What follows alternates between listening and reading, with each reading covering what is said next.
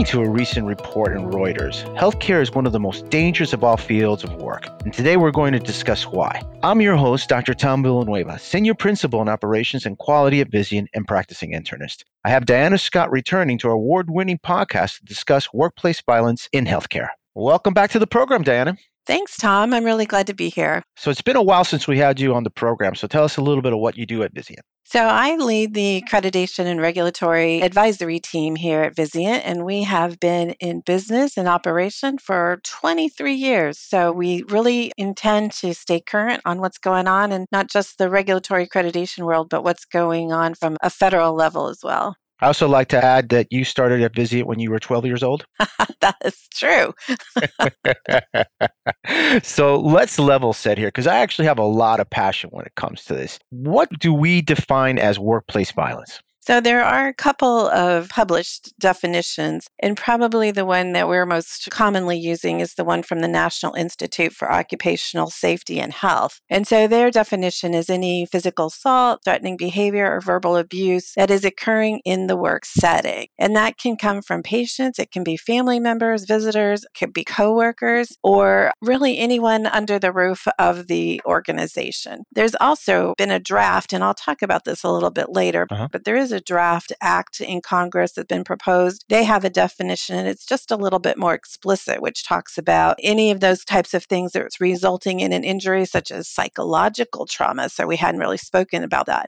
But psychological trauma, stress, so some of those types of things that we wouldn't necessarily think of as being an injury. And their definition really says whether it is a sustained injury or not, any of those acts would be considered workplace violence. So you and I have spoken that we both have experienced this in our professional lives. Myself as a student, even when I was a resident, and even as an attending physician, I've been threatened at times. And you unfortunately have experienced the same thing. Are there further categories to workplace violence? So we've been following what's been going on with OSHA. So OSHA is really taking a firm lead, categorizing and actually putting out some guidelines. And so there are actually 4 types of workplace violence. That which has criminal intent.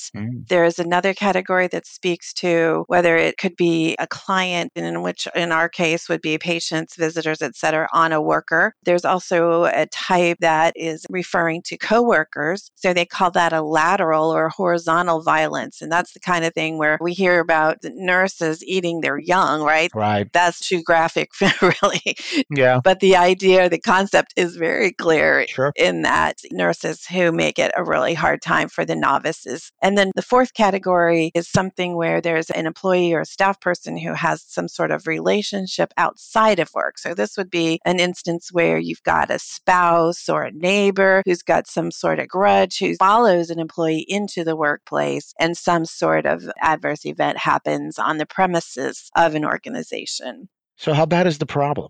So I did a little bit of research on that, and the Bureau of Labor Statistics reported between 2016 and 2020, there were 207 deaths. Wow. That was specifically related to violence in the workplace, in the healthcare workplace. Also, the Bureau reported in 2020 that healthcare and social assistance workers, so our social services teams, had an incidence of 10.3 out of 10,000 full-time workers. And that showed a difference of 21.8 compared to other industries. So significantly looking at assaults and violent acts by others on our healthcare providers.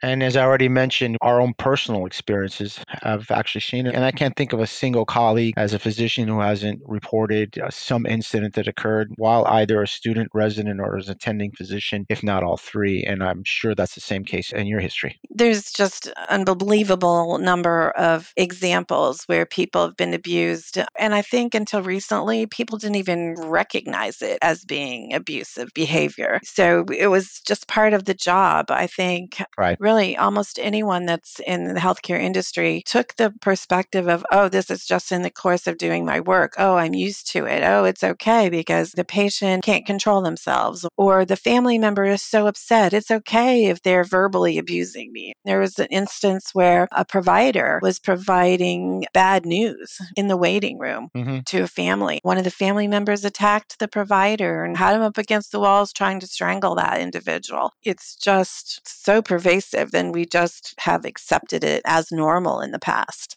I'm curious, Dan. We kind of pride ourselves as healthcare professionals to having a certain mental and physical toughness. I always make the joke about the bladder capacity of most nurses. So is it part of that we haven't elevated the problem, part of that we think it's either okay or it's just part of our quote unquote toughness?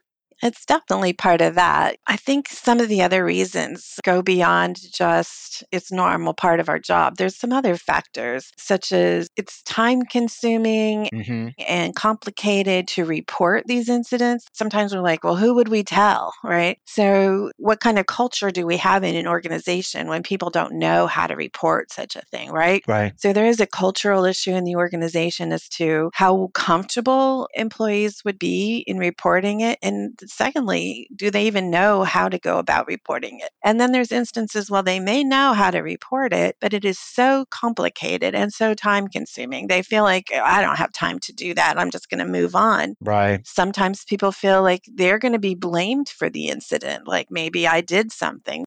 Maybe I spoke in a wrong tone or I said the wrong words. And so there's a fear of being blamed that they caused the event. And then there's those that don't think that anyone else should be held accountable, that it's all on the burden of the employee. So I think there's just many of those types of incidences, and the fact that they don't think even if they do report, anything will happen. That's just worthless amount of time spent for no actions to be taken or no outcome. It's kind of even developing a victim mentality, if you will, is what you kind of bring up. Yeah, definitely. So the problem's gotten worse. What do you think are some of the reasons behind that? Well, I think the ones we just mentioned, in addition to the fact that maybe it's just a matter of now we're more aware. Now there is more reporting. There is more acknowledgement that this is not okay. It's not part of your job. It's not acceptable. I was in one organization where they actually had put signage up, particularly in the emergency department, that said violent behavior will not be acceptable and you will be prosecuted. So I think that people are becoming more comfortable speaking out and actually reporting. For all the reasons I just said why they don't report, Right. There's definitely a movement to encourage people not to accept it as part of your job. One thing I've also noticed in the entertainment industry, so I've seen it time after time again, TV shows, movies, where sometimes even the main character threatens the healthcare professional, and it just seems to be okay. Have you kind of reflected on that as well? I think the unfortunate part of that is not the fact that those kinds of things have been incorporated into entertainment, but the fact that you don't see what happens next. Right. I think that's where it's a shame that we are using that as entertainment and we can't see that there are repercussions to that it's unacceptable to do that. You don't ever see that piece. So it lends itself to, again, just reaffirming that, oh, it's just part of the healthcare profession's job to take that versus having some action come about as a result of it. So, it's just cutting off the scene too short. Right. In my perspective is like, well, we should see more that this person now is arrested, that they're going to trial, etc. Right. You don't ever see any of that. It's quite unfortunate. So who's affected? What are the consequences of workplace violence? So, those that are affected, not just the person that was individually abused or had a violent act taken against them, anyone who's been in the vicinity. So, any observers or witnesses. So, it can be other colleagues, other peers. It can be the patient that was in the room next door, or it can be visitors. There's no one who comes out of this unscathed by witnessing such an event.